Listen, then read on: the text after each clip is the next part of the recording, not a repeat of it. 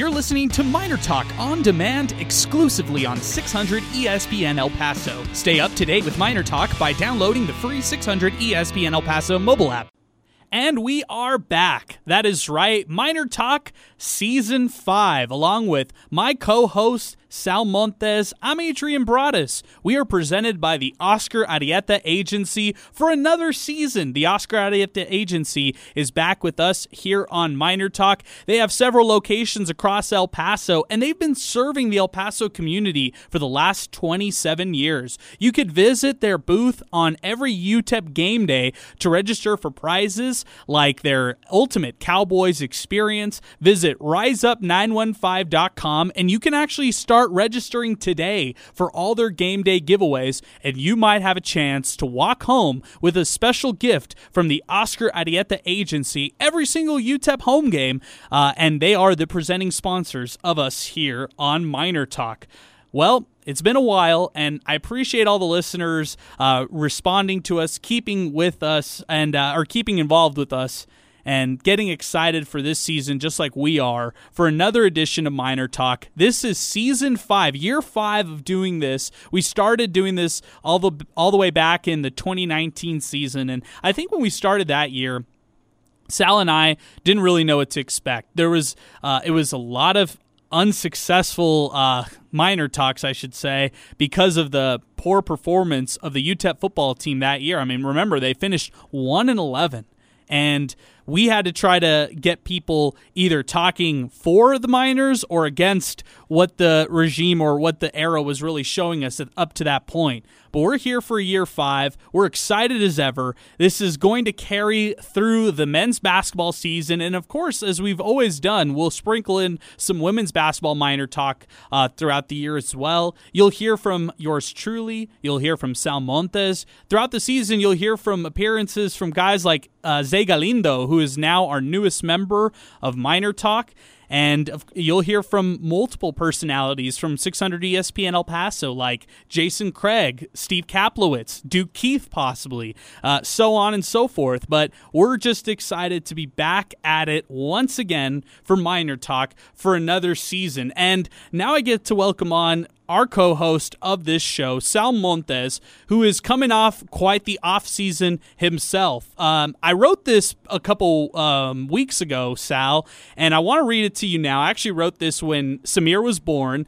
You come to us as a new father. You've always been a brother to me and a day one friend on and off the mic. We're back at it again, and I remember when I woke up to your text, and it made me smile and made me emotional instantly, and you had told me that Samir had been born.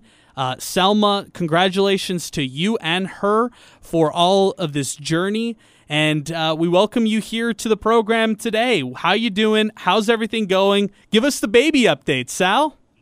Thank you so much, Adrian, and same sentiments to you, man, on and off air.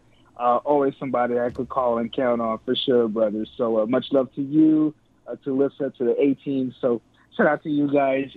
Yeah, everything's great, man. I got initiated basically hours after he was born.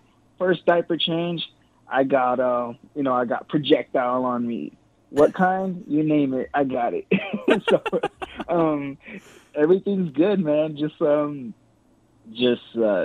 changing diapers every day, getting the bottles ready, and seeing those smiles, man. It's awesome. My full-time job with no break started June 25th, and it's the best job ever. Wow, Sal, that's awesome. Well, this date that I have this note for is stamped June 26th. So I'm happy that I remembered to bring this up right now, and happy that we're talking another season of UTEP sports. And Sal, I think that's where we should start, because one thing that we never do on this show is take the listeners for granted. Whether we get the callers from a emotional, really passionate standpoint, or we get callers from the frustrated, pissed off standpoint. Doesn't matter. I mean, we have been so blessed over the years to have so many people reach out to us, interact with us, and the reason they do it is not because of us, not because of you and me. It's because of their love for UTEP sports. Yeah. 600 ESPN El Paso is the flagship station for Miner athletics, and it's been so since 2019. And it's been great to capture listeners right after a game to get their responses in the heat of the moment. That's when we get the reactions, kind of their most raw, in the heat of the moment once the game is over for MinerTalk. Yeah, and to that same point, right? We talk about the immediate reaction for the bad, and we also get it for the good as well. So to get both sides is awesome. But I like that we're kind of like a safe space for people to vent to, right? And when they win, shout them out, or even like critique when the game's over. So it's definitely all about the listeners.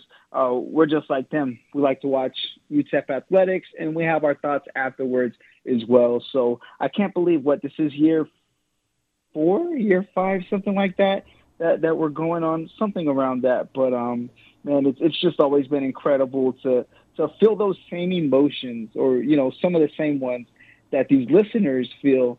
And when they call, it's kind of like they take the words right out of our mouths too. Yeah, I mean, season 5, Sal. 5 seasons of doing that. This is going to embark on year 5, which is great in itself. I mean, the cool part about it is we have listeners and callers that have been with us since day one. Like they called us the first show that we ever did for MinerTalk, and they called us the first time we ever did something for the men's basketball side of things. And they're still with us on this journey today.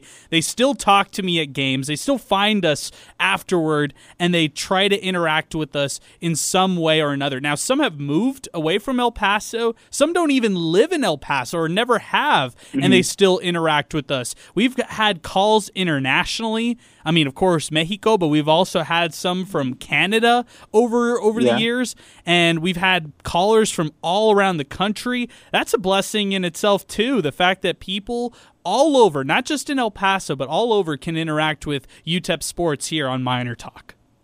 Yeah, that's what I love about it, too, whether it be, residents outside of the U.S. Or military members as well. Family members even call in. We've gotten family members of players calling in, whether to shout out their kid or to bash the competition. One or the other. We love it. So we're just extremely grateful for everybody who tunes in, because you guys are why we do it. At the end of the day, we love hearing what you guys got to say, and we're going to do this all over again. Let's do it. Let's do it. And I would say that if you've never listened to MinerTalk, first off, thank you for listening to this, and thanks for getting excited about the UTEP football season, because we're just as excited here on 600 ESPN El Paso. We'll be hosting every single game here on 600 ESPN El Paso and on KLAQ, our partner station, 95.5, as the Chihuahuas baseball season wraps up. And it's great to hear from listeners all throughout the year. So we hope that you enjoy the ride. We hope that you stay with us. And if you don't catch MinerTalk in real time, we will always have it podcast via our on-demand services wherever you download podcasts for free. Apple Podcasts, Google Play.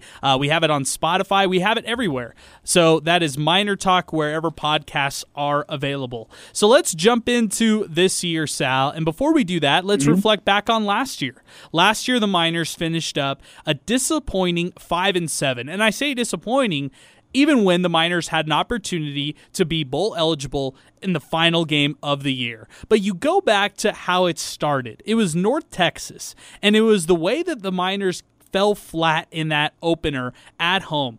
All the hype went around UTEP versus North Texas in week 0 to start off the 2022 season, and the Miners just fell flat on their face. They were unsuccessful. They had too many turnovers, and it kind of felt like the rain delay and the lightning delay ahead of time was symbolic as to how that game would end up when it was all said and done. Just very disappointing for the Miners to come out that way.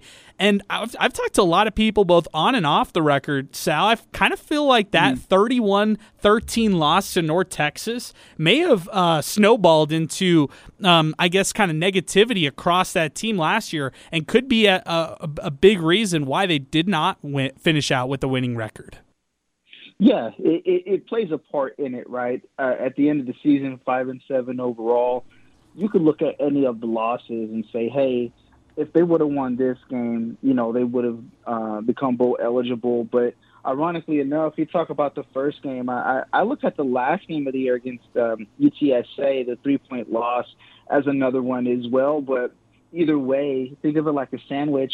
Both of those, that's the top bread and the bottom bread throughout the whole season, right? And the bread is just bad. You start out with the loss and you end the season with the loss. And when the season, after it's all said and done, is 5-7, those two loom the biggest when I look at it for sure. I think so too. I also look in the middle of the season. So they play New Mexico State. They win. That was, at that point, I felt like that was expected. They lose at Oklahoma. That was also expected, I thought. And then came the unexpected part. They go on the road at New Mexico, and they get utterly dominated in that game. The Miners had 7 turnovers in that game. 7. And I think after that one, a lot of fans were out. We remembered after that loss to New Mexico, we had a lot of passionate fans just be completely out on this team. And at that point, negativity was at a high, Sal. UTEP at that point was 2-2, and fans thought at that point they should have been at least 3-1, or maybe even, 2-2. But they were at that point going into the Boise State game 1-3, with their only game having won being the Aggies in the Battle of I-10. Yeah, and how funny things look, right? The win over New Mexico State turns out to be the better win instead of defeating New Mexico at the time. Nobody knew that. Hindsight's always 20/20. But New Mexico State has just had great success throughout the last year and some recent years before that. So now that's not a game that they can kind of just circle on their calendar and say, hey, really good chance at a win. That's a really, really formidable opponent now. But you're right, though. After the loss to Oklahoma, we talked about this on the show, saying, hey, their next 4, it's New Mexico State, the Lobos, Boise, and Charlotte. You got to go 3-1.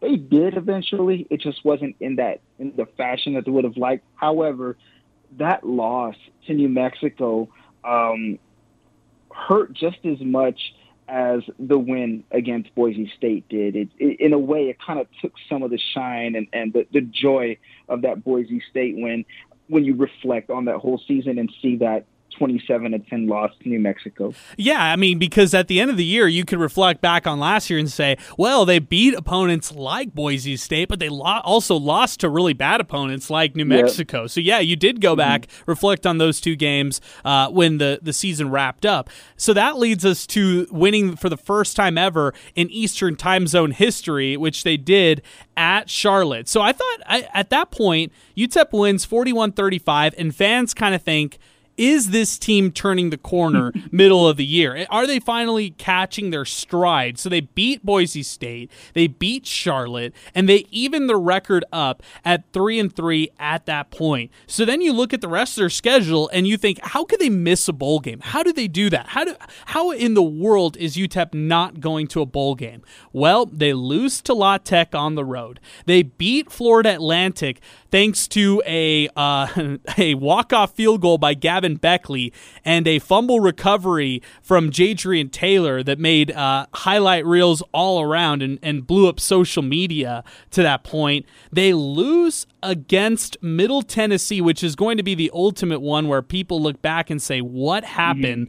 And the week right after, they lay an egg at Rice. So I wonder, where did it go wrong for UTEP in the month of October? Because they were too inconsistent last year in the month of October to put themselves in a winning situation where they had to win those last games. They had to beat Florida International, which they did, 40-6, but they also had to beat UTSA, which even though they had a 24-0 lead going into halftime, asking UTEP to beat UTSA is a tough task.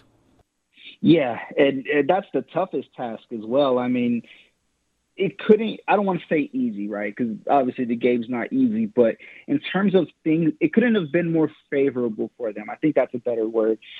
Because they jumped out to that 24 to nothing lead. They're on the road. They had all of the momentum and just couldn't seal the deal when it comes to UTSA. But kind of jumping back to October, where you said, or you asked where it went wrong.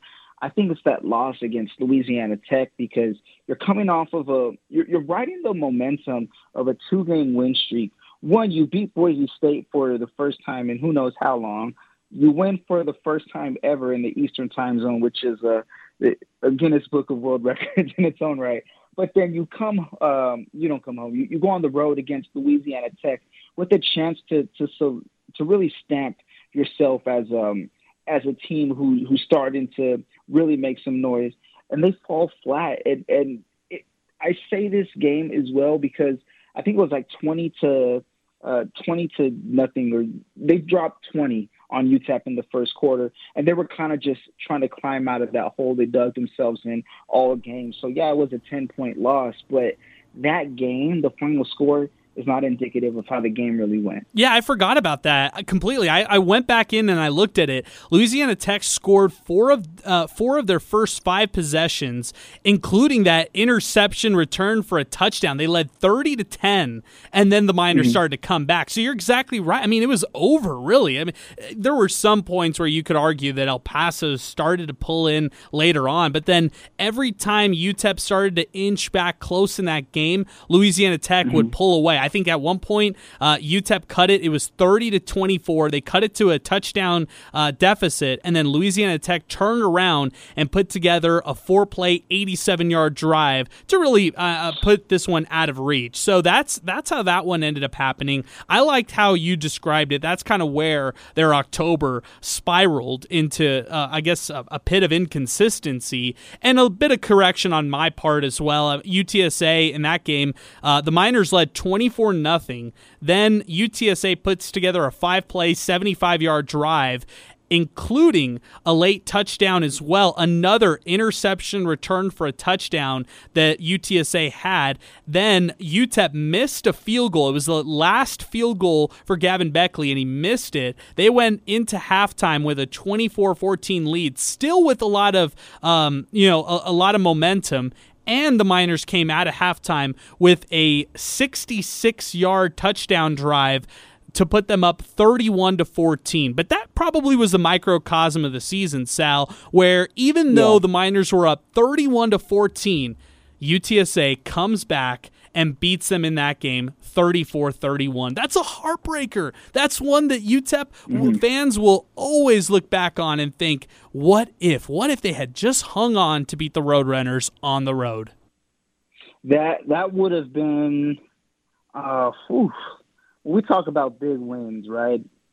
It's not, I don't want to put it in that same playing field, but it's in the parking lot. It's in the area when UTEP beat Houston at home, right? And that's just because the Cougars are ranked 12th in the nation, but everybody knows who UTSA is now. And for you to jump out 24-0 and really just score 7 points since then, you get outscored 34-7 to really close out the game. It's just hard to swallow when you really look at it, because we look at the big wins that this team has.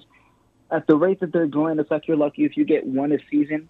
But the way that they played throughout the year showed some chances of them being able to do some things. They just couldn't seal the deal. So when you're lucky if you get one big win a season and you have a chance to get 2, you got to do that, especially if you want to turn the tide of the program. So that was a really, really tough one to look at, Adrian, because it's 24-0 with 7 minutes left in the second quarter.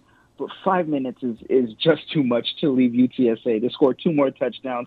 Then we look at the third quarter, UTEP, I believe they got the ball first, and they scored the touchdown with Ray Flores. Things are looking better. It's 31-14. Then just these quick strikes, these methodical drives, but these quick striking drives, 75 yards in 2 minutes, 30 yards in 2 minutes for UTSA. Then you look at one that was a 70-yard touchdown play. to close out the third quarter. It just took them 12 seconds to tie the game up. Now it's basically 0-0 at that point for the final quarter. And it just, it's tough to look at. That's a win that I think a lot of people have, in their rearview mirror as something that, if you're a fan, you regret that game too. I don't know how to explain it, but you really, really wish that one would have gone your way. Sal, as we transition and look to 2023, fans are mixed. I feel like, and so are non-fans, like media members too. They're mixed as well, because I've seen the Miners picked as high as second by Phil Steele in his book that he previews every single year. I've seen them as low as 7th and 8th on other publications out there. How do you see this year going for the Miners? If you had to give an early season prediction and even a record prediction, how do you feel like 2023 will go for the Miners? Oh man, it's tough. I'll give you floor, I'll give you ceiling, then I'll give you where I think they'll be at. I think floor would probably be 3-9. Ceiling being 8-4. I think they're gonna hover at 6-6. Just because we've seen this team at the helm under Dimmel. They've gotten better. I'm not disputing that. They have gotten better. But when it comes to sealing the deal and doing what you need to do when your backs are against the wall and there may not be any more games left, are you going to be able to do that? I just don't think we've seen it. So I'm going to say 6-6. However, I will say this defense is a beast, and I'm really, really looking forward to what they can do, because take me back to 2020 and 2021, where we saw what this defense could do and how great they were. Now they still have some of those guys on the team. Are you kidding me? And they've gotten better since then. I'm really excited to see what this defense can do. Sal, give me a MinerTalk prediction. Which is the game this year that you think the MinerTalk will go its longest? Now, we know that obviously timing, actual attention around the game itself plays a big part in it too. I think the time where I didn't know if we were going to stop getting phone calls was the actual bowl game back in 2021 when we were out there for the PUBG New Mexico Bowl and the Miners lost that game to Fresno State. I thought the phone lines would keep going like to this date. Which is that game this year? Which is the one you're circling saying, hey, Selma, I got to be prepared. This one might be a late night. You know what, man? It's between two. I'll give you my top two. Number one, I'm going to say La Tech. Oh, because just looking at this schedule, it fits the most out of everything. It's a Friday night. It's a 7 o'clock game, but it's on CBS Sports Network. So it's one of the big televised games. Jackson State as well, but it's an earlier game. I think that's the number one traction game that we'll get. And the other one, I want to say it's New Mexico State, but it being on a Wednesday, it's just hard to call it. It's the 100th Battle of I-10. It should be, but it's a Wednesday night, and it's hard for me to get around that. So after that, I'm going to say the game against Western Kentucky will probably be the most MinerTalk game, if that makes sense. Okay, I'm going to circle September 9th as a possible one. I'm going to put an asterisk there because if UTEP beats Northwestern on the road, by the way, they've been hit by a scandal, and of course they're coming in a little bit more shorthanded than they wouldn't otherwise. If they beat that team, that'd be the first time UTEP's ever beat a Power 5 opponent in history. So that's one thing. And if they beat Northwestern, there's a good chance they're 3-0 going into Arizona the week after. So that's one right there that we've got to put a little asterisk on. It's an afternoon kickoff, a 1:30 game on the Big Ten Network. So that's one that we've got to put a little asterisk on in itself. And then, even you talk about the New Mexico State game on the Wednesday. If that one goes sideways or if it gets a little crazy, then even though it's a Wednesday, I I think fans will still be tuned in at some degree if it's on ESPN, not necessarily going to the game, or if it's going to the game and reacting afterward. That's definitely one to put a note on as to maybe the longest one that we go off this year. Regardless, Sal, I'm ready for it. Let's do it. It's another season of Miner Talk. We get real busy when it comes to the months of November and even December because of the blend between football and men's basketball, but we're here for it. I'm so excited to do another season with you, and I'm ready to just get this going. August 26th couldn't come any faster. Bring it on, man. I'm super excited. I'm really looking forward to seeing what the offense can do. I know I was talking about the defense earlier, but with Tyron Smith coming back, that's another weapon to play with. So if the offense can put some points on the board more than they did last year, and the defense can stick to their guns, similar to last year and the year before, this season could be really, really special. So I'm looking forward to it, man. But of course, that's the perfect recipe right there. But I'm no cook. Win, lose, or draw, we'll be here, right? Win, lose, doesn't matter what record they'll have. We'll be here. Exactly. Send us all your hashtags, too. I love it. Let's do it. Hey, Sal, thanks again for doing this. You got it, Adrian. Thank you so much, man. Much love to you. Shout out to Zay, Teicher, everybody who's in the mix. So super excited, man. Bring it on.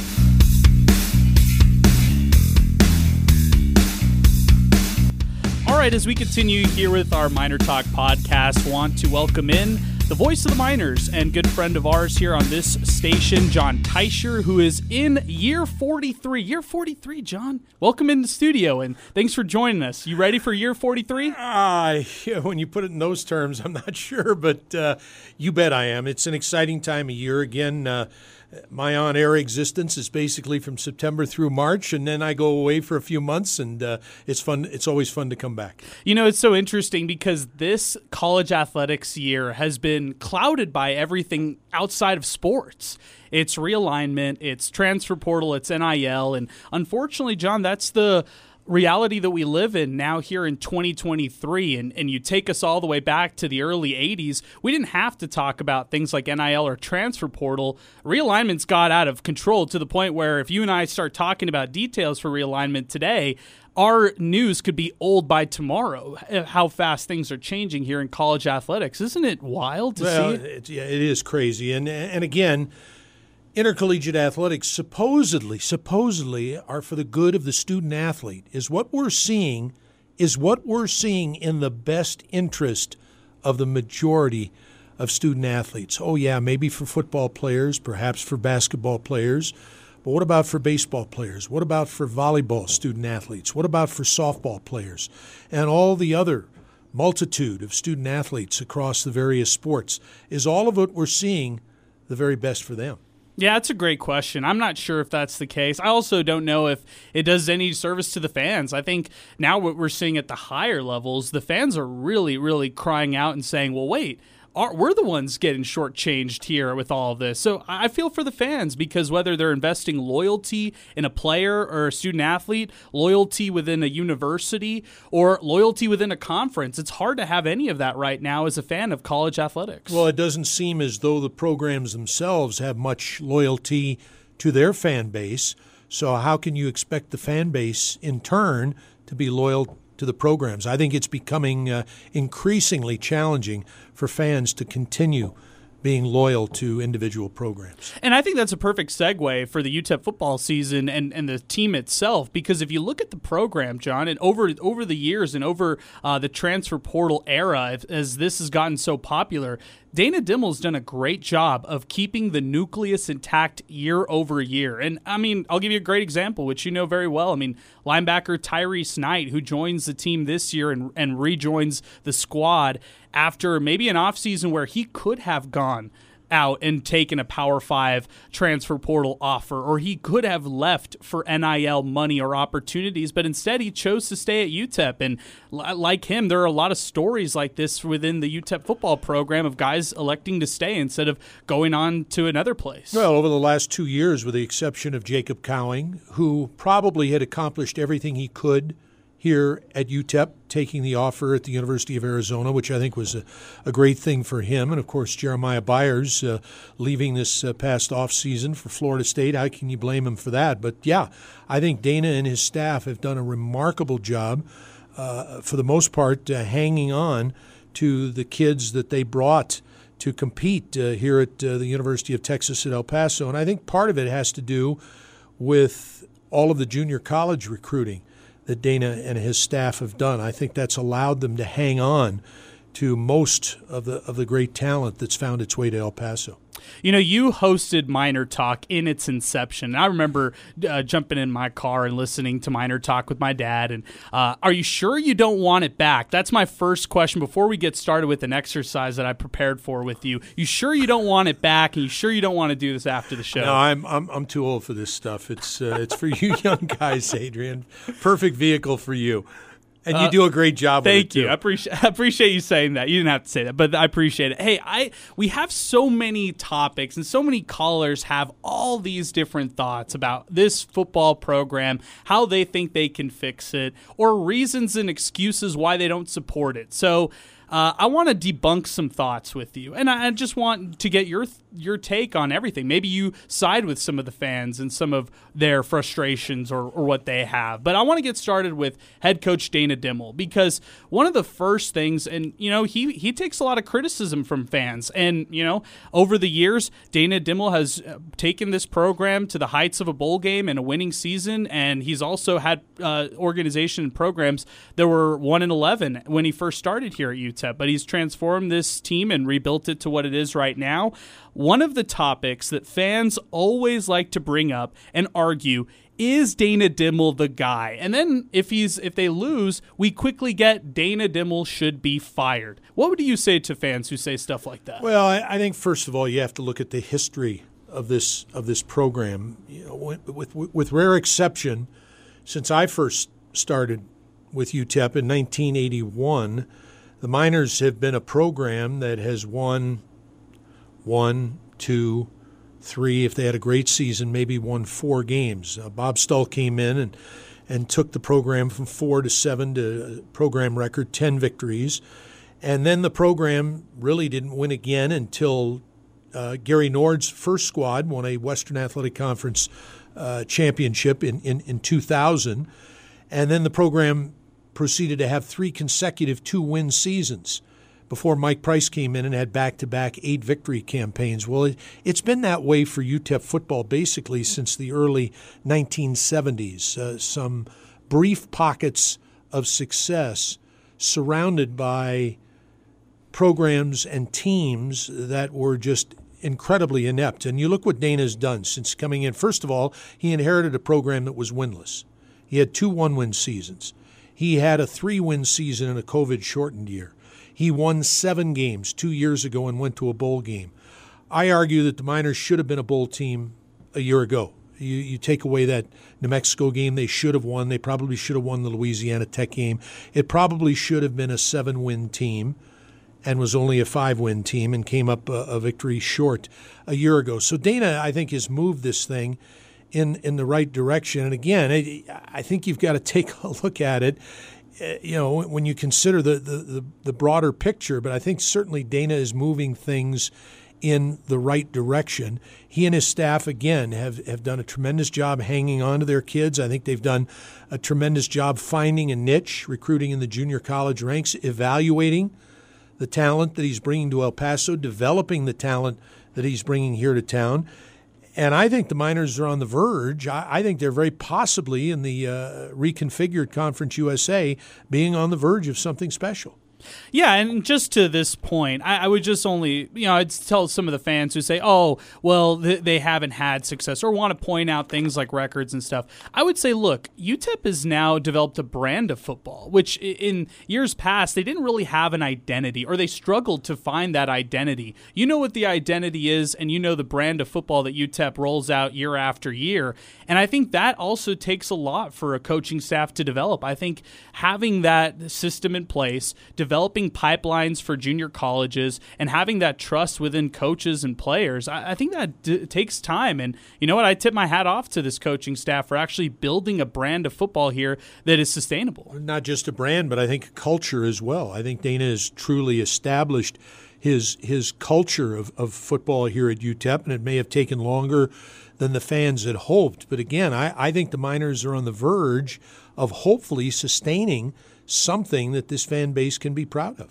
Okay, I've got a good one for you because this is something that I hear a lot, and Sal hears this as well.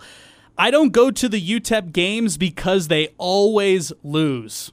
That it couldn't be further from the truth, statistically speaking, from the past several years with Dana Dimel's squads. Well, again, I think a lot of that has to do, again, with the history that I just talked about. I think it's very, very difficult to overcome decades of futility as this UTEP football program has had. And I think it takes more than just a year or two to overcome things like that. I think you've got to be bowl eligible for 2 straight years, which hasn't happened here at UTEP since when? When is the last time UTEP went to a bowl game in consecutive seasons? In fact, you got to go back to Mike Price's first 2 years when they won 8 games. But that's the only time since the 1960s that has been even a possibility. So I think it's going to take a little more consistent accomplishment for that type of sentiment to be at least permanently eradicated. You know, another thing is over the course of the last 3 years, the Miners are 11-3 at the Sun Bowl, which is pretty impressive when you just think about it. If you're going to the Sun Bowl watching the Miners, odds will tell you that you're going to probably watch a winning product. Now, I understand the next phase and transition of UTEP football is winning on the road, and that's something that they want to accomplish this year. But at home, at least statistically, they've had a really nice record. And I've always contended that the Sun Bowl is a very challenging place for visiting programs to play. It's not an easy place to get to. I've always felt that the football fans here in El Paso know what they're looking at. They understand good football. They understand effort. And generally speaking, I think UTEP football fans, regardless of the size of the crowd, have always been behind their Miners. Let's talk players specifically. This is coming from fans talking about quarterback Gavin Hardison, questioning, is he the guy? Questioning, can he take them to that next level and maybe help them finally win a bowl game, which hasn't been done since 1967 here at UTEP. What do you say to those fans right there? Because I can understand with fans harping on things like maybe red zone touchdown efficiency, which UTEP struggled with last year, and even, to some extent, the passing percentage by Gavin Hardison and even turnovers from Hardison. How do you assess his play? Well, I think Gavin has. It's been a lot of up and down to get to this particular point. He started more than 30 games now here at UTEP, and more so than any other position on the football field, experience is so critical at quarterback. So I think Gavin is poised, assuming he stays healthy, to have his very best season yet. Certainly everything points to that. A veteran, experienced offensive line, which essentially returns all 5 starters. His top receiver back in Tyron Smith. Deion Hankins, an accomplished running back, and plenty more behind him as well. So I think all the ingredients are there. That being said, I think Gavin has to take a step in his game, and I think he's poised to do so. Got to get the completion percentage up. He's been in the mid to low 50s during his entire time at UTEP. I think if not at 60%, he's got to be close to 60% this year. I think his decision-making can improve. Anybody's decision-making can improve. There are a couple of things that I think are really going to help this year with a change of offensive coordinators, and Scotty O'Hara, who tutors the Miner wide receivers now, also coordinating the offense. What we've found now is that Coach Dimel himself, the play caller, is spending more time with the quarterbacks and the receivers in particular. And I think if you're going to have success as an offense, I think it's very, very significant, very, very important for there to be a synergy between the one calling the plays and those people executing those plays. And Coach Dimmel has just basically been the head coach, aside from Gavin Hardison's play caller during his first 4 years at UTEP. Well, this year, for the very first time, not only is Coach Dimmel calling plays, but he's spending a lot of time in the quarterback meetings and the receivers meetings and the joint meetings between the receivers and the quarterbacks, and I think that's got a chance to make a huge difference. And we talk a lot about history, John. The one thing that UTEP hasn't had, you look past this past decade, they haven't had consistent quarterback play year over year. So what Gavin Hardison offers is continuity at the quarterback position. He offers a veteran leader at that position and also somebody who has that experience like you talked about. Over 30 games started under your belt. That means a lot for a fifth-year quarterback going into his final year. No, everything is pointing to Gavin having his very best season at that particular position. But that being said, he's got to go out there and get it done. He's got to become a little more proficient in his decision-making and get that completion percentage up at or in the vicinity of 60%. If he can do that, I think the Miners have a chance to have a banner season. You handled all those fans, the harder fans' questions very well, so that's easy right there. Now I have questions for you as preparation for this season, because this is a rare year where 4 of the 12 games will not be on Saturdays like they typically are, including 3 consecutive Wednesday games. How does your prep change for those midweek games that we have here coming in October? It's going to be interesting, to put it mildly, but again, we tend to be creatures of habit, and it's a 7-day week, and maybe you take a Sunday off, and that would be a Thursday, I guess, if you're playing the 3 Wednesday games in October. But other than that, you use the rest of the time on those other 6 days pretty similarly. So I think that once I get acclimated to the fact that, again, we're playing those 3 Wednesday games and the one on Friday, and we've had the Thursday and Friday games from time to time, it'll be a fairly quick adjustment. Well, I'll be circling October 11th, and we talked about this off air, but that will be your 500th game calling UTEP football broadcasts. That will be on the road against Florida International, also on a Wednesday.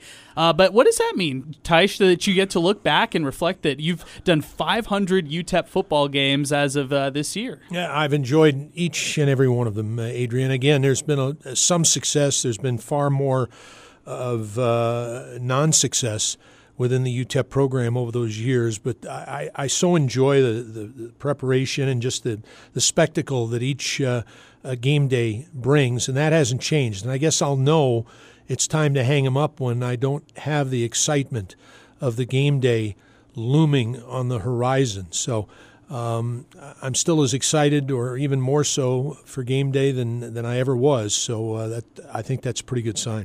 Speaking of milestones, the week right after is the 100th anniversary of the Battle of I-10 between the Miners and the Aggies, now in the same conference, in Conference USA. I mean, I'm really looking forward to this year, knowing that the Aggies are in CUSA, and we get to see them not only in football, but all the sports across the board for the Miners in Conference USA. Yeah, I think it's going to be an interesting thing, certainly for the fans. First time in more than 60 years that the Miners and the Aggies have played under the same conference banner. So I think it's going to add a little extra excitement to the I-10 rivalry, and the first one being in the Sun Bowl on October the 18th, a Wednesday night with the national audience paying attention. I think it'll be fun. Last thing I want to mention to our listeners before we wrap things up here is every week we'll be talking to you from various locations for another season of UTEP football with Dana Dimmel. It's the radio show that you do weekly, and I always love it, John, because we get a chance to actually learn a little bit more about the team and some of the players who end up joining you throughout the season. Tell our listeners what to expect for the radio show. I know that they hear it after sports talk each and every week, but it's a great primer every week before the big game. Yeah, and we're going to have it at the same 2 locations, at Moon Tower Sports Bar, right around the corner from UTEP, and at Hudson's on the east side of town. Most of the shows will be on Tuesdays. We will have 2 Friday shows, and a Monday show in advance of the Wednesday games in October. Wow. But other than that, on Tuesdays, and again, it's really your one opportunity to spend more than just a couple of minutes listening to Coach Dimmel and his thoughts on what transpired, what's coming up within the program. And again, we always enjoy the student-athletes joining us as well to give us their thoughts as to how they see UTEP football at the present time. Well, I hope that year 43 for you, John, can be the year where UTEP snaps that bowl game losing streak and wins one for the first time since 1967, and more importantly, just has success this year. I just hope for the Miners to have some success for the fans and for the student-athletes and the coaches. They worked really hard throughout the offseason up to this point. Well, and that's it. It's the student-athletes, it's the coaches, it's the fans. It's been such a long time since this program has experienced a bowl victory, and certainly the possibility of doing that, I think, would be something that would motivate all of us heading into 2023. Thanks again, John. We'll talk to you all season. All right, Adrian. Thanks.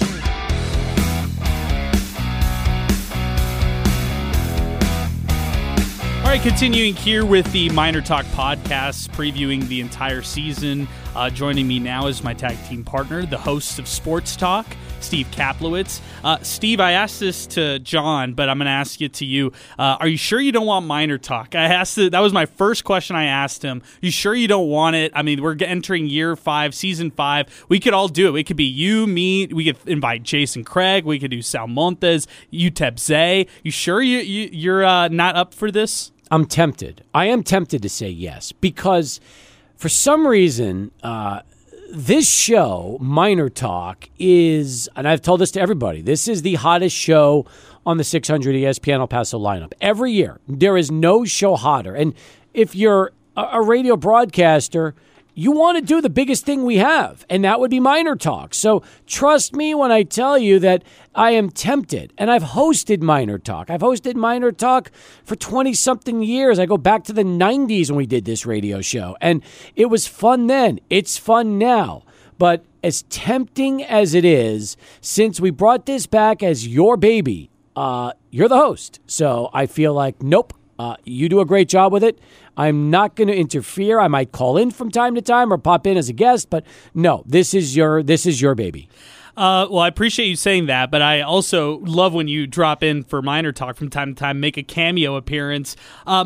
I'll shift it right, and let's just jump right into UTEP, because last year you and I were pretty bullish on the team, and I think you and I was listening to our preview podcast yesterday of what we thought last year. You and I were really high on the team. I think the entire community was really excited about last year's football team as well, and they fell way short of expectations. And one of the red flags that you and I pointed out was just history catching up with UTEP. Road games being inconsistent, and just how they can't seem to win when they're away from the Sun Bowl, and that's exactly what happened last year. They were 5-7.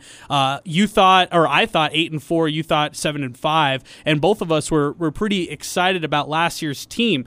Now, knowing what we've seen last year in 2022 going into this year, how do you view things? Because I feel like there's no expectations whatsoever on this team. None. I mean, it's so weird what a difference a year makes. And they're only 2 games short of what they did in 2021. But I feel like this season, expectations are down. Now, some people have UTEP picked second in the conference. Some people think they're going to win 8 games or more.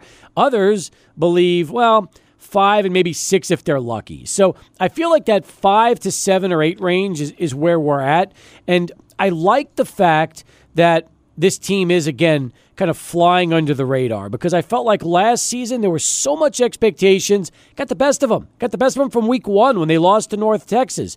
Now, with everybody they have coming back and not being as hot and trendy a pick as they were a year ago, maybe Dana Dimmel would rather just fly under the radar as opposed to be one of the teams to beat.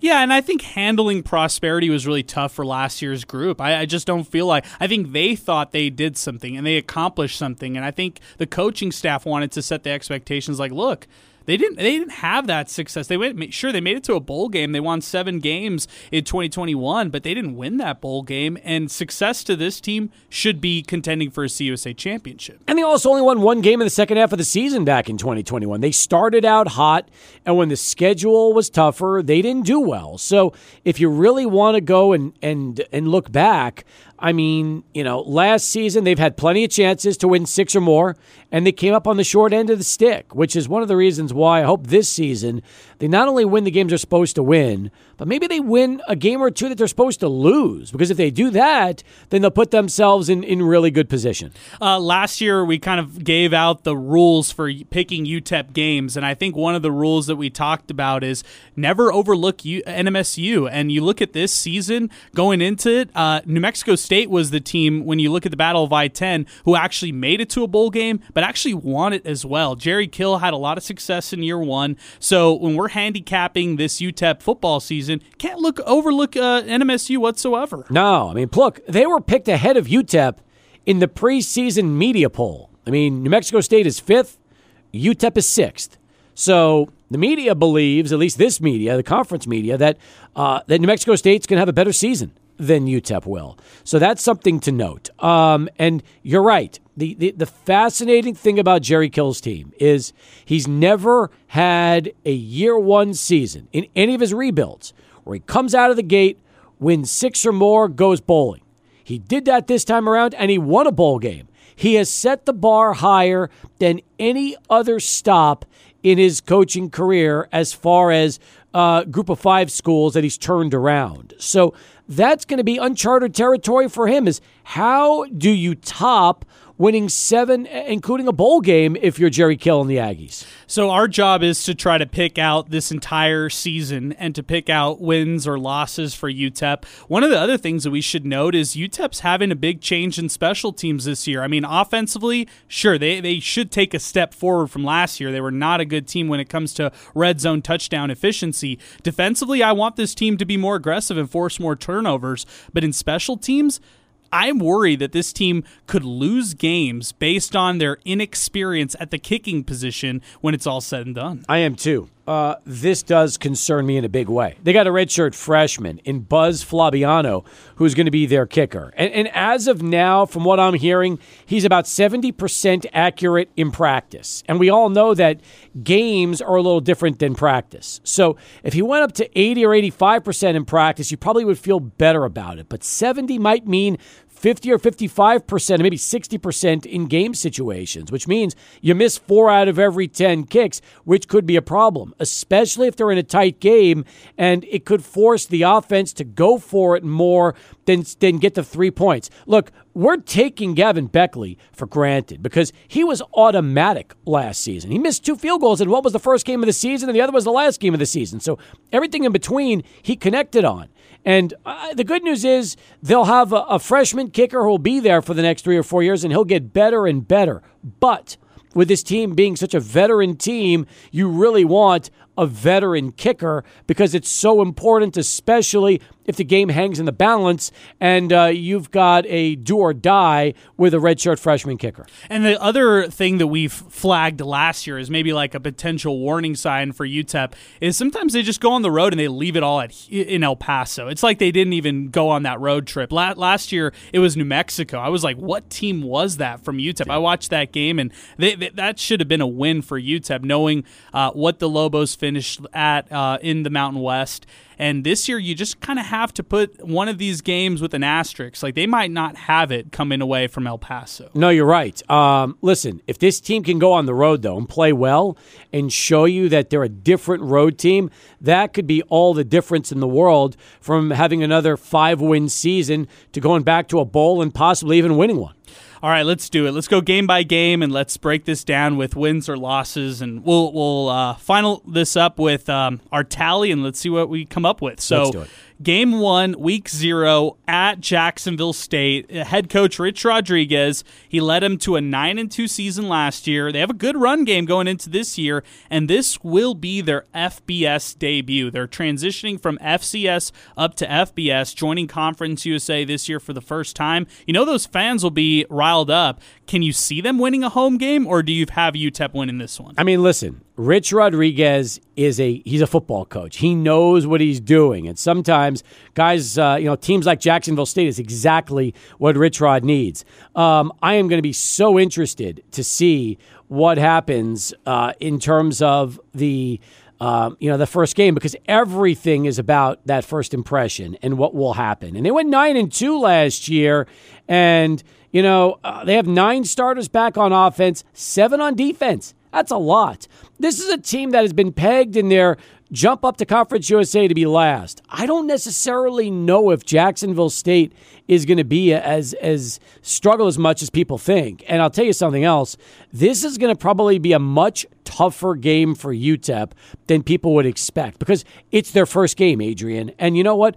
I watched UTEP's first game against North Texas last year, and they were not the same team against UTSA as they showed in that North Texas game. They lacked on both sides of the ball against North Texas. They were much better at the end of the year. So this one worries me a little bit. I think it's going to be a close game. I think the Miners are going to win, but I think that it's not going to be as easy a game as some people might think. Yeah, I can totally understand that one. I'm picking the Miners to win this one. I think it could be a lot closer than expected as well, and I feel like it's the difference for UTEP has to be their run game. They have to ground and pound Jacksonville State, sustain those long drives, and then cap them off with scores. I mean, this could remind a lot of fans of that Abilene Christian 20-13 win that the Miners had in the pandemic-shortened season 3 seasons ago. So I think that's what this one could end up being when it's all said and done. Week 2, Incarnate Word, home opener for the Miners. I don't see them losing this one, but I will point out the last 3 head coaches from Incarnate Word have all gone on to do good things at the FBS level.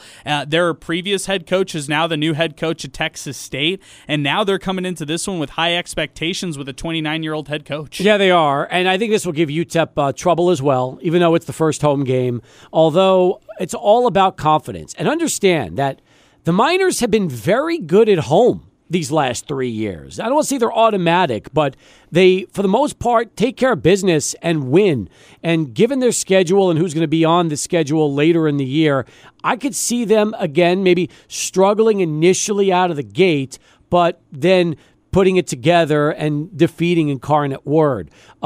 It's going to be another dangerous game. I don't like these games. These are trap games, if you ask me. They really are. But with what UTEP has coming up following this game, they need to look good, especially if they're a little shaky on the road against Jacksonville State, who, remember, has Zion Webb. He's back at quarterback for like his 7th year. Yeah. Guy's been there forever, and he's always been associated with a winner at Jacksonville. So if he gives the Miners trouble and then they go into Incarnate Word, it's almost like fans are going to want to see the team play well, given what they have coming up down the road. Yeah, I mean, if you go into that week 3, anything worse than 2-0, that's not a good sign. I mean, going 1-1, or I mean, God help them, 0-2 going into that week 3 against a Power 5 team like Northwestern. That is a recipe for disaster. But I could see 1-1. I think they'll be 2-0. But hey, if they split these first 2 games, it's not out of the realm of possibility. We all know UTEP, and we know that nothing's easy. So I could see a 1-1 football team after 2 weeks, but I'm going to still say 2-0. September 9th at Northwestern. That will be a mid-afternoon game out there, and then a September 16th game at Arizona. That's a late night game for the Miners to face off the Wildcats. I don't have UTEP winning against either of these Power 5 schools. Will you pick them against either of them to win their first ever game against a Power 5 team? Yeah, I'm going to pick them against Northwestern. I don't think, listen, if you're going to put a Power 5 team on the schedule, this is about as good an opportunity as you're ever going to have in college football. You've got a team that is down following a scandal. You have a team that's lost a ton of players. You've lost your coach and everything else. And, I mean, if there was ever a time to play Northwestern, this is it. And it's not exactly like they're world beaters anyway. So if UTEP plays well in these first 2 games, comes out hungry, I can see them defeating Northwestern and winning that first game against the Power 5. I don't think they beat Arizona. I think that the Wildcats, with again, a former UTEP Miner in Cowing, who's going to probably want to have a big game against his old team, I think they're going to be too much for the Miners, despite all the Pac-12 disintegration over the past few days. So I still think Arizona beats the Miners, but I could see them in a situation where they beat Northwestern, which means they're either going to be 3-1 or 2-2, depending on how they do in those first two games. Yeah, and we're so invested in the fan reaction to that, because if they're 3-1, or if they have 3 wins under their belt going into that late September game against UNLV, well, that'll mean great for attendance, and that'll do really well for the Miners, because the month of October, you have all those weeknight games, and you're having to battle against that for fan attendance, and then you transition that into the month of November, where it's just hard to get fans out there in general in the month of November. So that late September game against UNLV will be so important to watch to see what kind of fan turnout they'll get for that game. Well, if they're 3-1, I think they'll get 30,000 or more for UNLV, and I think they're going to win that game. So it's crazy, but best case scenario, I see the Miners 4-1 at that point. They could be 3-2 even if they beat UNLV. But the sad part is, if they're 2-2 going up against UNLV, they'll probably be the usual 15,000 or so, because that would mean that they've lost 2 games against either Northwestern, Arizona, Jacksonville State, or Incarnate Word. And if it's against the first 2 opponents, it's going to leave a bad taste in the mouth of some UTEP fans. So if you want a big crowd for UNLV, you got to be ready to come out 3-1. And like I said, historically speaking, they're good at home. So I could see, I think they're going to beat UNLV. Yeah, I have them beating UNLV as well. And I think that the time before when they went out to Vegas and lost, I think that kind of was a wake-up call to this coaching regime, to not take that UNLV program lightly. So I think they'll be better prepared this time around at their home location. Yeah. And they'll want to beat another Mountain West opponent. That'll be back-to-back seasons with wins against a Mountain West team. Last year being Boise State, obviously losing to New Mexico early last year. But this year, having an opportunity against UNLV, that does well for the Miners. I'm with you on that one. So think about it. I've got them at 4-1, best case scenario, 3-2, kind of most likely.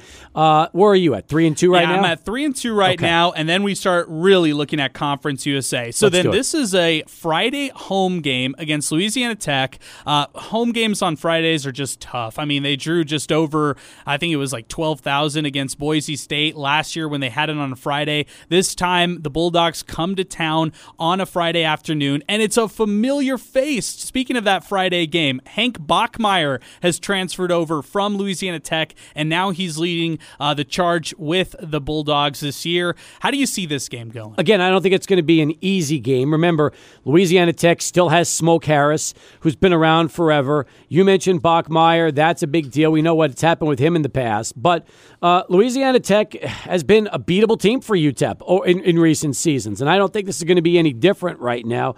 I know they have Sonny Cumbie, but I look at this team as somebody that is definitely a winnable game for the Miners. They've got 12 of their 22 starters back. That means they have 10 new players. And when we saw Bachmeier against UTEP, they weren't afraid of him.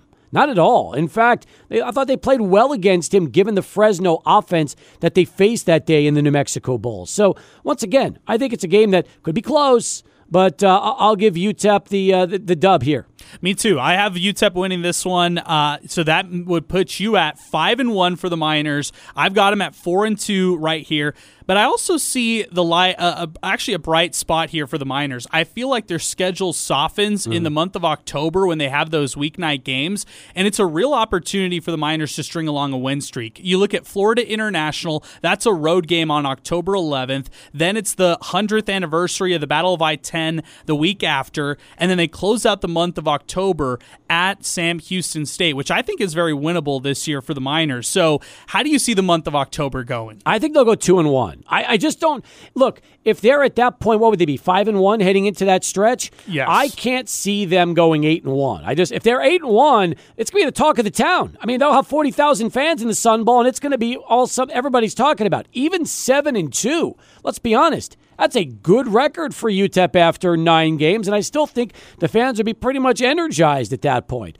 But FIU, beatable road game for UTEP. Sam Houston State, same situation. I mean, you think about Casey Keeler and what he's done over the years. Hey, it's not going to be an easy schedule for them. They've got to start with BYU, Air Force, and Houston, and 7 road games overall, and they might get banged up in those games. Who knows what they're going to be like by the time Sam Houston State gets to Conference USA. So I'll say they'll slip up in one of these games, whether it's FIU. I could see that potentially. I don't think about Sam Houston State.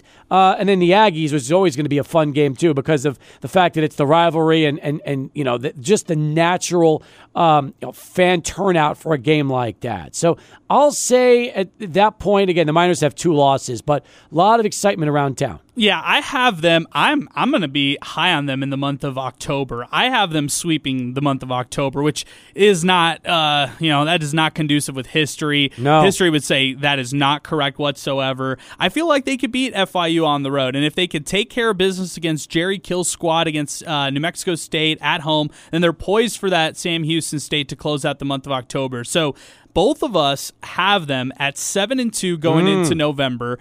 We picked different games, but this is where I think it starts to get pretty difficult for the Miners. Yep. It's a home game to start off the month of November against Western Kentucky, which, by the way, a lot of people picked Western Kentucky to come out of Conference USA as the bell cow and maybe to win this conference when it's all said and done. This could be a shootout, okay, because Western Kentucky has all their offensive weapons back, but they only have 4 starters back on defense. So we could see the Sun Bowl lighting up in this game. And I think a lot of us for Western Kentucky's game will depend on the progress of the UTEP defense at that point. If the Miner defense comes out and by then, that point of the season, 9 games in, looks like the best unit in Conference USA, this place is going to be electric. Can you imagine 40,000 to watch UTEP Western Kentucky and what could be a battle for the overall championship of the Sun Bowl? In that regard, I give the Miners the edge. I think it's going to be a terrific game, but like I've told you before, they always seem to come out ready in these big, big games. They did it last year against Boise. They'll do it again against Western Kentucky. It's going to be a fun game in the Sun Bowl. I'll give the Miners the edge here. Nice. Okay, so I have them drop in this game. I'm like you. I think it's going to be a lot of fireworks. I just don't know if the Miners will be able to keep up when it's all said and done. So I'm going to say that this is where that win streak is snapped. I called the win streak here in the month of October. This is where it gets snapped against Western Kentucky at home to start off the month of November, which then leads to the road game against Middle Tennessee. This is one that Dana Dimel wanted last year badly. He felt like they should have beat the Blue Raiders, and it's hard to knock him as to why. I thought that team should have beaten Middle Tennessee last year at home. This time you have to go on the road to face Rick Stockstill and that team. Middle Tennessee also finished out last year going 4-2 to close out the season, which was positive for that team. So how do you see this game going? Listen, I don't think the Miners win this game, and I have to see though, because they're going to have a new quarterback. They've lost their top 3 receivers, but they've got 8 starters back on defense, and they have all their offensive linemen back, which means whoever's quarterbacking is going to have some protection. The question is going to be their quarterback play. If Middle Tennessee does not get good quarterback play up until this point, then it doesn't matter how many guys you've got back. It's going to be a little bit of some trouble. But I don't know. I mean, the thing is this. If the Miners come off a win against Western Kentucky, the emotions on this team will be flying through the roof. But again, I feel like they have to slip up at some point. So for me, despite the 8-2 mark and them beating Western Kentucky, I think they fall here to what could be a tough Middle Tennessee State team on the road. Yeah, and I just think that like other teams who could get banged up, I mean, the Miners could be dealing with injuries at this point of their own. It's just the wear and tear of the season, and as you get to November, how you kind of try to close out the year. Dana Dimel's squads typically or historically have not been good in November, so I'm going to pick them to lose this game on the road, and that leads us to the final game. Now, you have them going into this game 8-3. I have them right now 7-4. Are you going to pick this team to go 9-3 to close out the season against Liberty at home? I mean, like I told you earlier, they play well at home. They just do.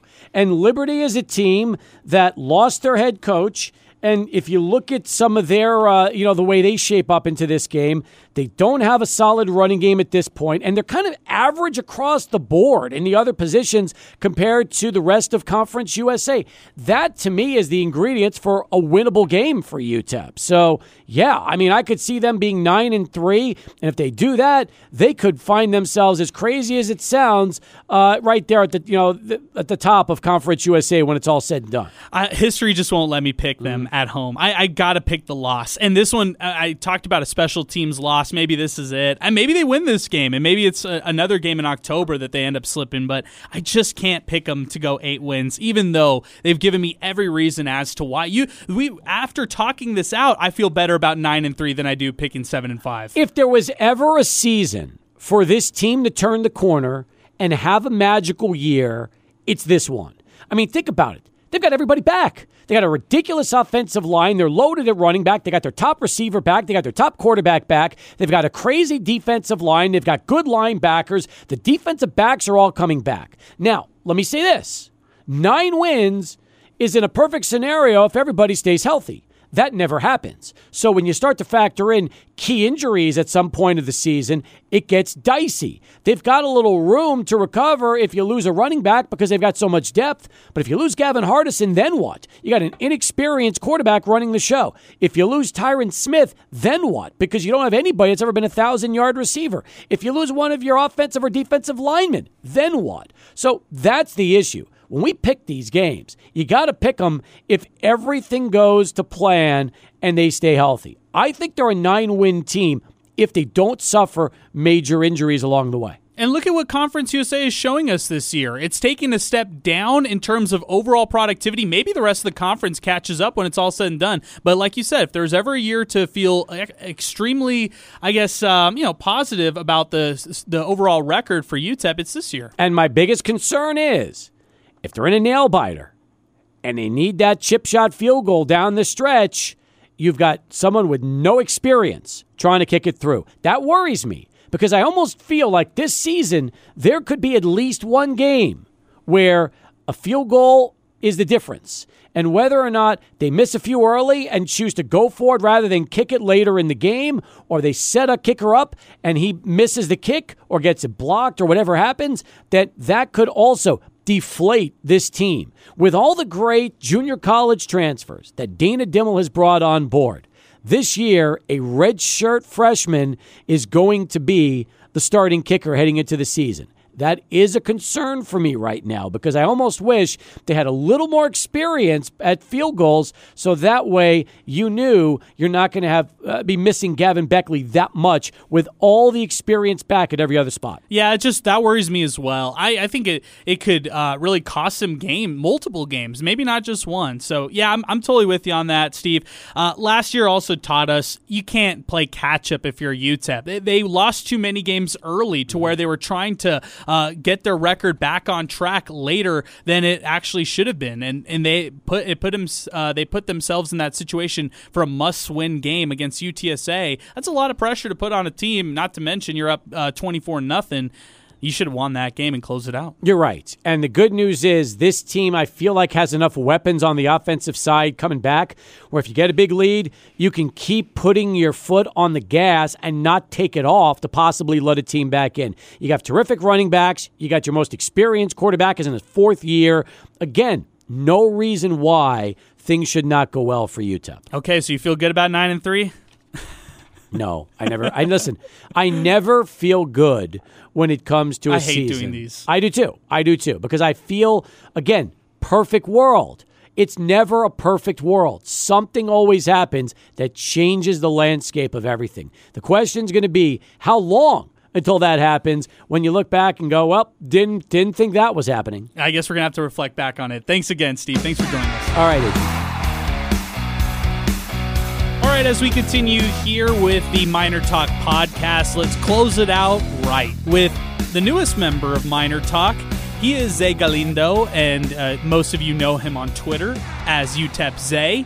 He is joining us now officially over a year within our radio station. He's already a year in. He's entering his junior year in high school. Zay is coming to us fired up, ready for another season of UTEP football. Zay, we made it official on Twitter earlier this week. And just to reiterate it again, you're part of the team for MinerTalk. We're really fired up. Take me back all the way to last summer when you and I first kind of met up and we were talking about working together, collaborating, and now reflecting as to where you're at right now. What does it kind of feel like personally? I just want to hear from you. A lot of our listeners love you. They follow all the stuff that you post all over social media, and they lean on you for UTEP news. So what does it feel like kind of a year later being in the position here where you're at right now? Oh, yeah, man. I mean, I still remember the first time he called me. I was at a park with my friends. I was so excited, to have this opportunity. And I never envisioned myself here, but, I mean, I love it. And this is amazing. I'm getting to cover, a team that I've been looking up to, watching for years, and now I'm able to cover it from the media point of view. So it's amazing, and I'm happy that I have a platform that I can help share with other people. I can share my love for college athletics and share the stats that I find. So I'm really blessed to be in this position. Well, I brag about you all the time. You've earned all of this, and I'm just really proud of you as to what you're doing at such a young age. But, I mean, age is really nothing. You've earned all of these opportunities yourself. We're not putting you in this position because you're a certain age. It's because you've worked hard to do it. So, again, hats off to you. Let's jump into it. Let's talk some rising newcomers or rising players on this UTEP football team going into 2023. And I've written about a lot of these guys, but now I want to kind of step back and reflect on it because we could go position by position. We can talk about the entire depth chart, but I want to highlight some key positions that I feel like UTEP needs. And so I'm going to give you a player. I want you to react, and then I'm going to ask you for your player, and we're just going to kind of go back and forth. I want to mix it up with both offensive and defensive players. And let's just jump into it. So the first name I'm going to throw your way is somebody from your school. He is Julian Lopez, who is going to take on a bigger role this year. Dana Dimmel, before the year started, he described him as this year's Ray Flores. And I think that might be a little too far-fetched and maybe too high of expectations to place on a first-year player like Julian Lopez, who hasn't really had extended playing time. But when you watch how he's used at practice and you see him run with the ones and the twos, you can kind of see it from Julian Lopez. He has something to his game. He is a fullback / H-back / offset tight end who can help the Miners this season. And I think he's somebody who maybe is not going to put up massive stats like Ray Flores, but somebody who can be reliable in the run-blocking game, can be a nice outlet pass for Gavin Hardison, or just another weapon that they can use in their offense. Yeah, Julian Lopez is, like you said, he's not really a newcomer, but he hasn't seen the field. He hasn't seen playing time. So I'm really excited to see how he looks in an actual game. But in practice, I mean, like you said, the way they use him, he's in the backfield. He's lining up in that H-back position. And in a Dana Dimmel offense, I mean, you need a guy like that. You need a guy who can block, catch, he can do it all from that position. So I'm really excited to see how he looks. Obviously, I love supporting guys from El Paso that have stuck to the grind. They've stuck to how they're going to get onto the field, and I'm excited to see him. To your point, it's so easy for El Paso guys or any guys to join the UTEP program and then transfer out after a year or two if maybe not seeing the field, and especially for Julian Lopez. I mean, he's a walk-on, and he earned his scholarship. So, yeah, I'm happy for this guy. All right, throw a name at me. Okay, so like we were talking about, Julian Lopez, he's fullback, H-back, maybe even a tight end. I'm going to throw another tight end that, UTEP picked up late in the recruiting cycle. It's New Mexico State transfer Keegan Heckerman. He actually came in as a quarterback. I was able to watch. I was actually on TikTok the other day, and I saw this guy make a video about him. And he's just very versatile. He was a quarterback coming out of high school. He does so much on the field, and he's a little undersized. He's 6'1", 220, but he can do it all. I mean, he moves crazy. So I don't know if he's going to get onto the field early in the year, but I can definitely see him making a difference down the stretch. Okay, so to your point, and I love the name. This is out of left field, so you're starting off on the right foot first off. So I love the name that you bring up. Keegan Heckerman is somebody who, hey, if you're somebody who wants to get on the field. If you want to be noticed by coaches, you have to have success in the special teams, on special teams. You have to go all out on special teams, and you need to get reps on special teams in an actual game. So I look at this guy, redshirt freshman, like you said, Hampshire, Texas is where he's from, but he started at New Mexico State, 6'1", and they're using him as a tight end, but he's played all across the offense. I just want to see him on the field. So number 32, Keegan Heckerman, great name right there to mention as somebody who maybe could see maybe not this year as far as his involvement in the offense, but there's no reason why he can't be leaned on in the special teams game moving forward. So great name right there. I'll throw another one at you, and I'm talking about his performance on the defense and what we could expect this year. This is a name that a lot of people have been hearing over the course of fall camp, and somebody who's really stood out to me, that is Amir Boyd Matthews, redshirt freshman who's entering the season kind of in a weird position because last year he was just thrown in the mix, It was kind of like Elijah Johnson 3 years ago, where he was thrown in the mix after never really seeing the field against UTSA when they had the pandemic shortened season, and they were down secondary members. So Elijah Johnson subs in that year in 2020 without having a lot of experience on the field. Well, similarly, Amir Boyd Matthews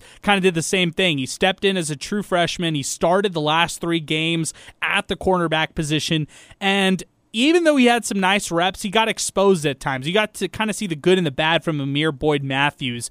But after talking to him at practice, you can kind of see the fire that he has in order to try to right what he called wrong from last year. He wants to improve his on-field play, and we already know that A.J. Odoms and Torrey Richardson are their 1A, 1B at the starting cornerback positions on either side, but they need backup.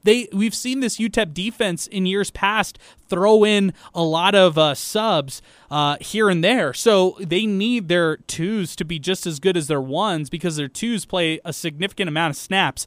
I'm confident that Amir Boyd Matthews will be ready come the season, a lot better than he looked last year as a true freshman, no doubt about it. I'm really high on him. What are your thoughts? Yeah, I agree. He brings a really certain fire to the defense that I'm not going to say they're missing, but he's a really competitive guy. He got an interception at the practice I was at the other day, and I look at Amir Boyd Matthews and I compare a situation. I know it's not completely similar, but a couple of years ago when Walter Neal and Josh Caldwell were the 2 starting cornerbacks, they were locked up, and also Dennis Barnes in the slot. But like you said, UTEP uses their twos on the field a lot, and Torrey Richardson saw a lot of playing time that year. It was in 2021, and I can see Amir Boyd Matthews, playing a similar role to what Torrey Richardson played that year. Getting on the field, getting a lot of snaps, getting a lot of reps, getting a lot of experience. That way, in the following year, he can be a star.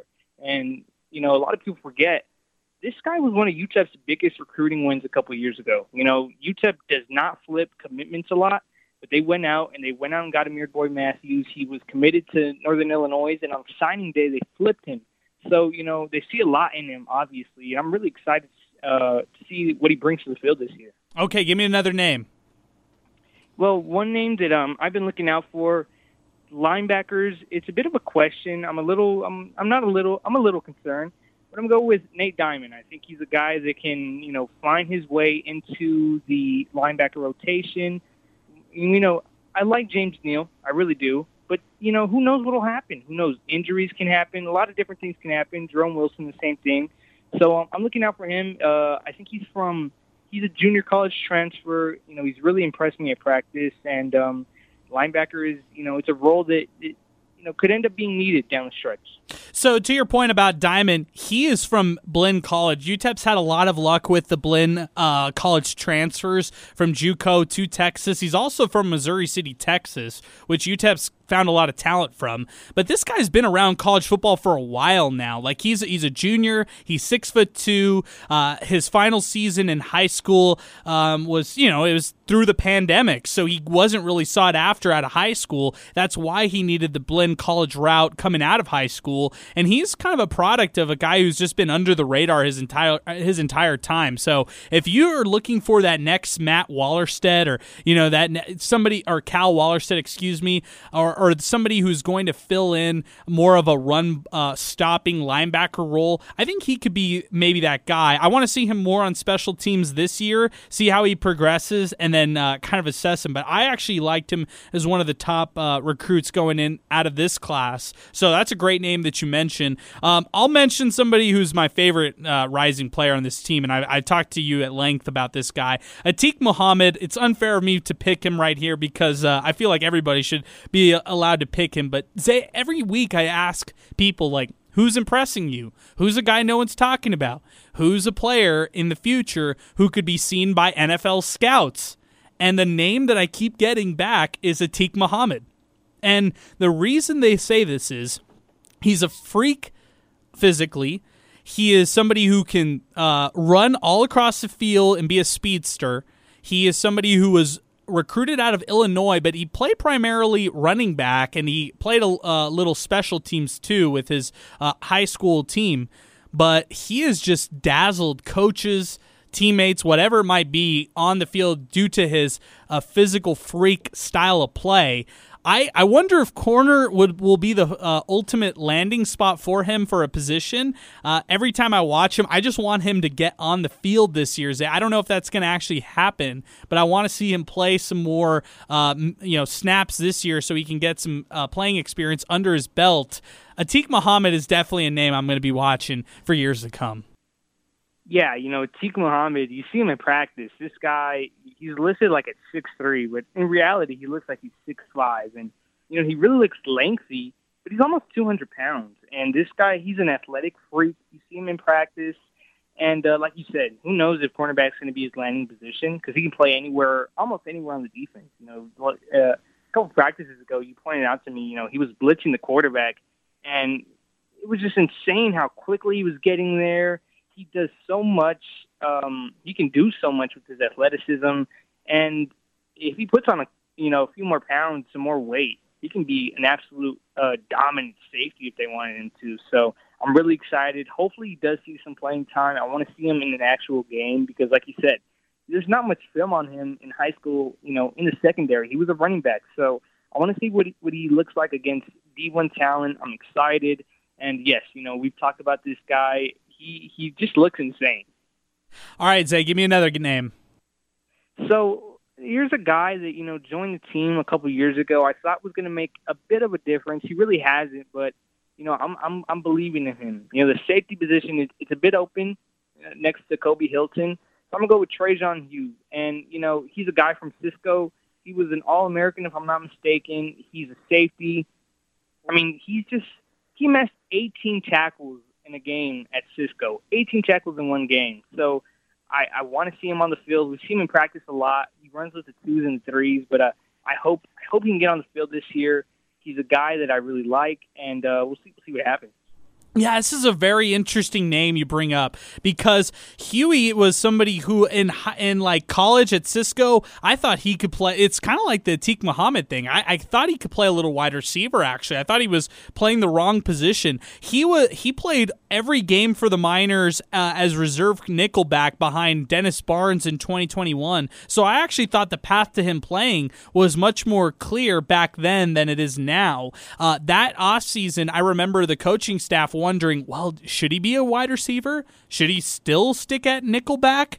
And instead, they didn't really have a position for him. He played a little safety last year. I just didn't feel like he stood out to me last year. But he could be a product of somebody who's just trying to find the right place for him on the field. I'll tell you this, the safety position is going to need depth because they rely so heavily on Kobe Hilton. They are going to rely on Mikel Broussard, who's never really taken an extended starting role before. So they'll need as much depth at that position as they can get. I like names at that spot like Oscar Moore, who's a Kilgore College transfer and who could definitely make a name for himself in that secondary. And so I think there's no reason as to why Trajan Huey could not be in that mix when it's all said and done. I think that's a great name. I remember, when he was first brought here to UTEP, how high Dana Dimmel was on him, and he's mentioned him when he talks about his 2 and 3 deep. So that's a terrific name. I'll give you another name on offense.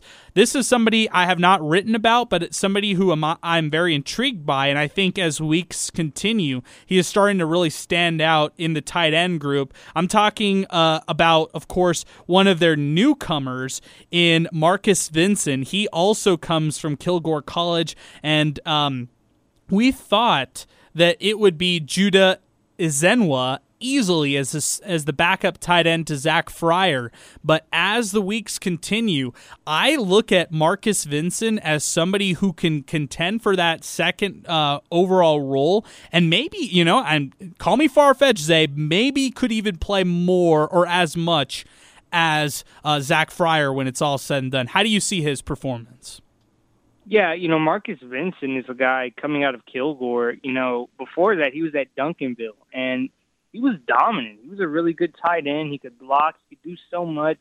He had some offers. He had some pretty high offers, and I guess things, sometimes things don't work out. You end up the JUCO route, and he didn't really, he didn't jump off the stats. The stats aren't crazy, but the film is there, the body's there, and he's been showing out in practice. With Judah out, Judah not really doing much. This is a chance for guys like him to really jump Judah. He was the guy, like we said, he was the guy that was supposed to, be a pass catcher, do so much. But you're right, Marcus Vinson has really, jumped out at me. He does a lot. He's so big. He's a big guy. He's 6'4", 250. He can block exceptionally well, and his hands aren't amazing, but they can get better. And you're right, maybe he does jump Zach Fryer as well. I do like him. There's another tight end that I like, Elijah Boyd. He's another guy that I like. But, I do like Marcus Vinson. Okay, give me one last name. So this guy was, I guess he's not really under the radar, but, he's been insane. It's Marcus Bellin. He's been insane at practice. I really like what I've seen from him.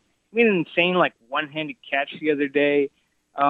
He's not just a punt returner. I've come to that realization. He's not just a punt returner. He can do so much for this offense. And I know UTEP probably doesn't want to play another undersized receiver, but, man, he's so quick. He's so fast. He can do so much. He's a guy that's really impressed me this fall. Okay, great name. Another great one. You've done a great job at this exercise.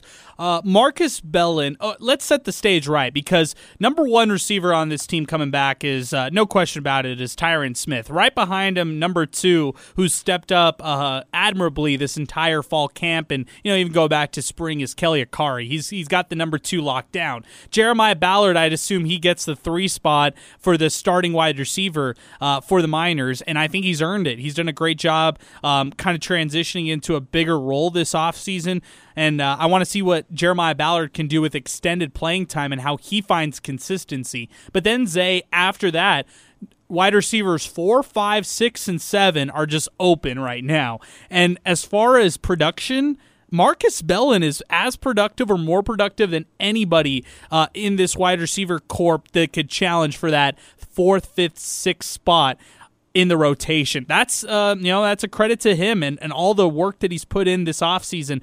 I think every time he gets on the field, he gets open. That's one of the he's one of the best route runners we've seen at that slot position that UTEP has. So I like him in that respect. And then he's got good hands. That's another part about it. He's a game. He'll lie out for catches.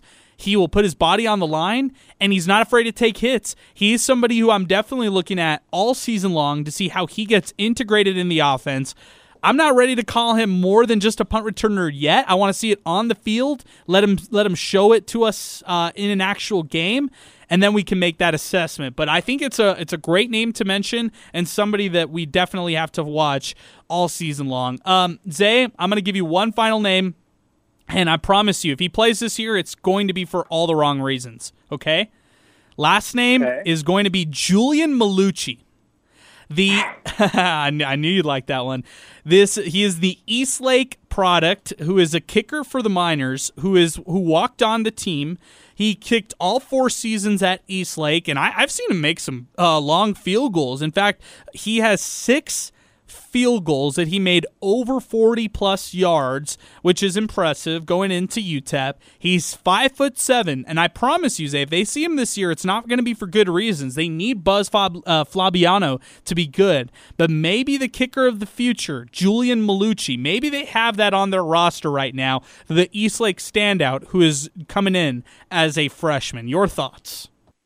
Yeah, everybody in El Paso around, kind of the El Paso Prep High School's, football, that little circle, everybody knows Julian Malucci. They know what he's done. They know the kind of leg that he has. And you're right. If he does see the field, it's probably not, good for UTEP, but he could shock a lot of people. You're right. I mean, he can end up, stealing that position if Buzz isn't productive. And we know how important, the kicking position is, especially in college football.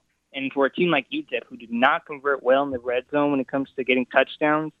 So you're right. If Buzz does not end up, really panning out for the Miners, why can't Malucci take that spot? Why can't he be the guy? Why can't he be, there's not going to be another Gavin Beckley, but come close to it, hit the kicks that you need to hit. And he definitely has the potential to do that. So it was a name that kind of caught me off guard and, made me laugh a little bit. But you're right. I mean, if he does end up seeing the field, it's probably not for good reason. All right, last thing. I got to put you on the spot. Give me your final record for UTEP football this year. You don't have to make this public yet, but make it public here on this on the MinerTalk podcast season preview. Give me your final record prediction for the 2023 season for UTEP football. So I'll say this about UTEP. There's a world where I can see them finishing second, and there's also a world that I can see them finishing sixth in Conference USA. So I'm gonna go with 7-5. It's probably the easier record. Something that if they don't end up going 7-5, that people aren't gonna come back to this segment and get on me. But 7-5 is realistic. I can see them going 8-4 as well, but I'm gonna stick to 7-5. I do have that tougher stretch. That tougher last 3 games. That stretch is brutal. If those games were kind of spread out, I could then say 8-4, but that stretch, that Middle Tennessee, West Kentucky, and Liberty stretch, it's scary. So I'm going to go 7-5, but I will say, looking at New Mexico State's schedule and UTEP's schedule, there's no reason those 2 teams can't go into the 100th Battle of I-10 both bowl eligible. Ooh, I love it. Hey, Zay, thanks again for doing this, man. Great stuff, and we'll talk to you soon. Talk to you soon. Thank you.